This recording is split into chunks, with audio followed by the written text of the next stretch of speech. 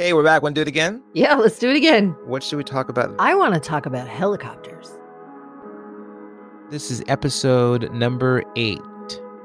Hey, you made it. You are officially halfway through the week. Congrats. And welcome to our Hump Day special edition of Your 17 Minutes Podcast. So please relax, lay back, take your shoes off, and let your feet breathe. You are now prepared for my friend and your host, LaFool and A. Okay, we could talk about helicopters. We can talk about Apache helicopters. We want to talk about Black Hawk helicopters. We want to talk about... I want to talk about Chinooks, and I want to talk about the Chinooks that got sent from Oregon over to Afghanistan just in May of 2020. It looks like the National Guard out of Oregon deployed 6 of their Chinooks and about 60 of their National Guard personnel. They went through some quick training, I think in Fort Hood, maybe, and then went to Afghanistan for the drawdown. And I think, as everybody is quite aware now, Oregon is struggling with some massive fires. There's over 500,000 people who have had to evacuate. I think over 1 million acres have burned. And a lot of people are raising hell, saying, why did 6 Chinook helicopters get deployed to Afghanistan at the beginning of fire season, when it's pretty clear that fire season is going to continue to be a problem as the climate adjusts or changes over time? And they've tried to make it a big deal. I wanted to get your opinion on that. It was just 6 helicopters. It was 60 personnel. And I know that Chinooks can carry up to, 44 or 60 personnel, or huge amounts of cargo. So it makes sense to me that you would want that in Afghanistan if indeed there's a drawdown happening. What are your thoughts about deploying that from Oregon? Chinooks are called CH-47s. The CH stands for cargo helicopter. I haven't even looked this information up in a long time, but I do believe they carry about 36 personnel or so, plus equipment. And that may be 36 with equipment, maybe 44 or so without. I don't really know. They can be used for many things, from regular troop and cargo carrying to special operations, which includes a thing called fast roping, which we can't really talk about. So when were they deployed exactly? Do you have that date? May 6th. There was a press release titled 60 Oregon National Guard citizen soldiers leave to train for Afghanistan mission. So it looks like they departed Oregon on that date. Then they went, they did go to Fort Hood to do some training, and then they were going to deploy to Afghanistan. It says here the unit will be using their Chinooks to carry cargo and equipment while resupplying areas around Afghanistan. The way that probably went down is, first off, this type of training is scheduled anywhere from 1 year to 6 months in advance. No sooner than 6 months in advance. Probably more like about a year in advance. So that's how long that's been on the books, A. B, when they went there, it's a military unit, you're saying, right? That's the National Guard unit? National Guard. It was pulled out of Pendleton, Oregon, Bravo Company, 1st Battalion, 168th Aviation Regiment. And it says how many troops went total? 60. 60 troops on 6 cargo helicopters. That's ground crew and everything. So this is an aviation unit. So this isn't like a light infantry unit. This isn't like an engineer unit. An infantry unit could be used to help put out a fire if you can repurpose them for that. That's not in their METAL task, which stands for Mission Essential Task List. That's not in there. Like, firefighting isn't one of their taskings, so they wouldn't be responsible for putting out fires anyway. However, you can train them to do that and say, hey, let's call it Hey You mission. Hey you, come and do this. You guys have a new mission, and this is dealing with these fires. It's something that the National Guard can be used for, yes. I believe that normally in Oregon, they would be tasked to do that. There are some Black Hawks that did not go to Afghanistan from that National Guard unit that are already involved in firefighting. And these Chinooks apparently were part of the firefighting force. I don't know what to call it, but they're just not available in Oregon. So you said that all of this would have been scheduled well in advance, a minimum of 6 months ago. So, of course, they wouldn't have known that there was going to be as significant of a fire at this point. But does it make sense that a Western state that certainly has struggled for many years with wildfires, that their National Guard or their governor would make a choice to go ahead and have those units deployed? And actually, does the governor get involved at that point, or is that a federal decision, a federal call-up? Is that federal call to go? It comes from the regular Army chain of command that says, hey, we need this tasking. And so the National Guard gets paid for that.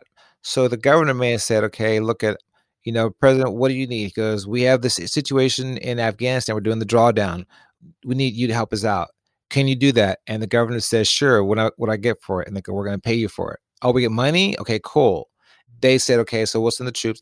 And that's what partly what it has to do with. They get paid for this. Those troops get detached and they fall under a regular Army payroll, or actually it's a DOD payroll. And the DOD pays them to fly there. The equipment, like the helicopters themselves didn't fly to Afghanistan. I really doubt that. What happens is they went to Fort Hood. They did some training there.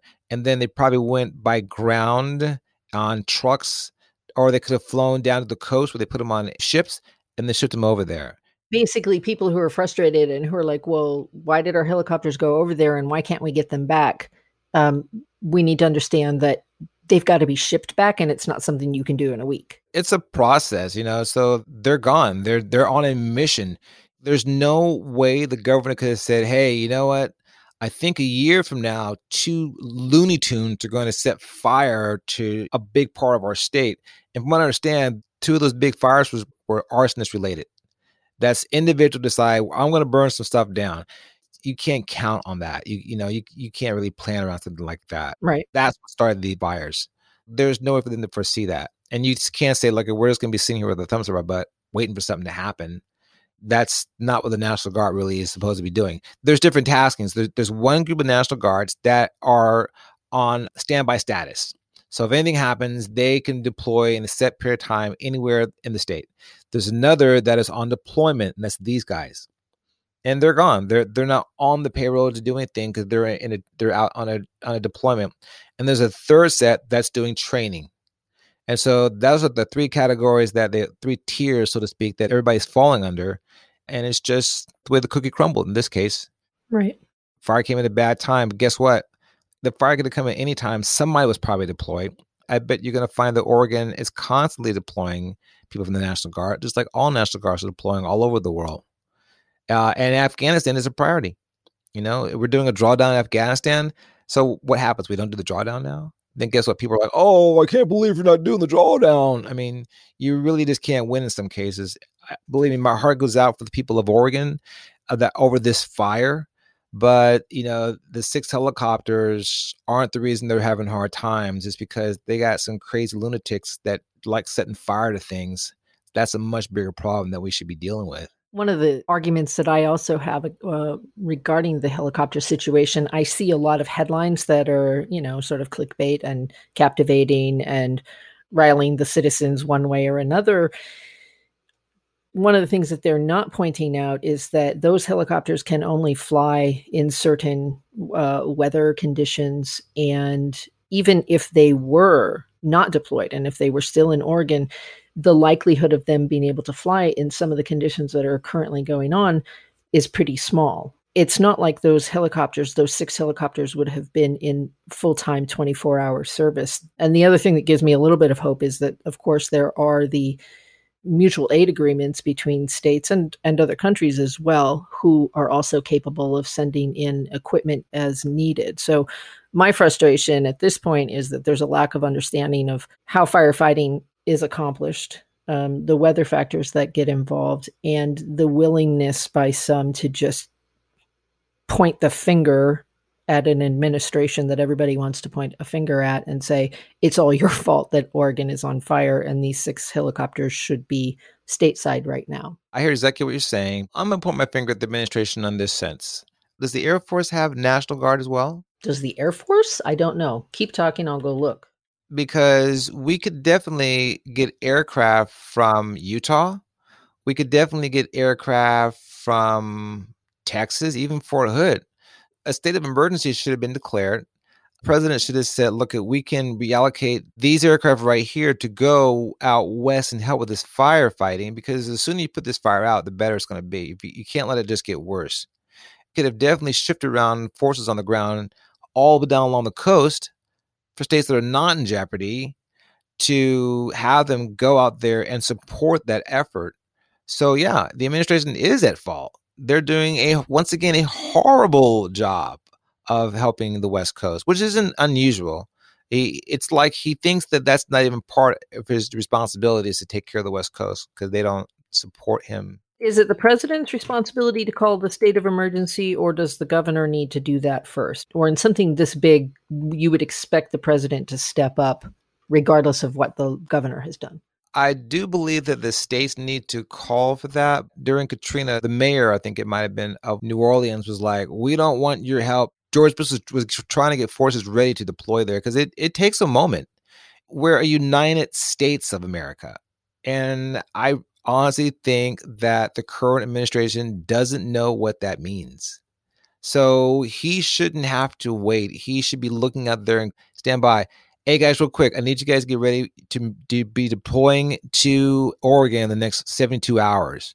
Then call the governor and say, look, if you need some help, I'm going to be in 24 hours away. Everybody's on standby right now to support you. And I can guarantee you one thing, that call didn't happen, but he probably went golfing. There is something called an Air National Guard. I have no idea what it does. There's resources available all throughout. I mean, we have 50 states here, 48 attached that he could have easily gone to and says, look at, 3 of the states are in trouble and all the border states, I need you to help them out any way you can with your National Guard units or the Air Force.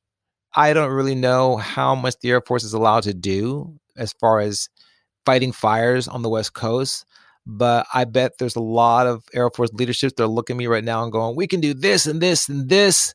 And the bottom line is someone should be telling that to the person sitting in that Oval Office. And the worst thing about it is I bet you somebody already did. And he didn't even pay attention. He's like, really? That's good. When does my next golf tee off start? You don't have to listen to me. Just look at his actions. Actions speak much louder. I find it disappointing. The entire West Coast is on fire. It's happening every year. There is definitely a climate crisis. Can't deny that anymore. I think I heard Governor Newsom recently saying that, trying to say, yep, it's just climate is definitely changing. So I've watched in the last couple of years as the state governors have formed coalitions and working groups to manage things. For instance, Governor Jay Inslee started a climate change coalition. And then during the pandemic, there have been these, I don't know what to call them, loose coalitions of states who have adjoining borders who have agreed that they're going to work together. Is this because we don't have proper executive leadership, or is this something that is a natural outcome of the significant size of the United States, specifically with population? We're looking at 340 million people spread across 50 states. And I wonder whether or not a federal government can appropriately govern that many people. It could be a little bit of both. I hate to bring up Joe Rogan, but I love it when you bring up Joe Rogan. But he made that point once. He's like, it's crazy to think one person can govern 340 million people. That's where our problem lies, which is maybe the experiment called the United States is coming to an end. Maybe it really didn't work. It might have worked for 13 colonies. That's great. And that might be what it needs to get back to again. The East Coast is its own entity. The Midwest is its own entity. California, Oregon, and Washington State might decide to line themselves with Baja California and just become the second largest economy in the world. Because California alone is the 5th largest economy in the world. And if it had all those other assets to it, it could control its own border. There'd be a wall that went up from San Diego all the way north to Canada, and they wouldn't allow any more of those who wander in here from the East Coast to come to California which would create a lot less problem, a lot less crowding, and we have a lot more autonomy over what assets California has. Of course, that would end Manifest Destiny. Boop, that'd be gone forever. But who cares? It's a failed experiment. And we see it right now. Like as of right now, the U.S. is a failed experiment. Out of our time of history, we've been at war pretty much about, I think, 226 years of pure warfare. So it's a failed experiment. There isn't a melting pot. It's just a place where racism has thrived and will continue to thrive. So, I mean, there are some good things. I definitely like, my lifestyle of being an American, but is it a failed experiment? Yeah, it's a failed experiment. So maybe it is time that we take a step back and say, hey, we can't get one leader, then maybe we should get multiple ones. I think that the way that we are currently governed is not serving the people.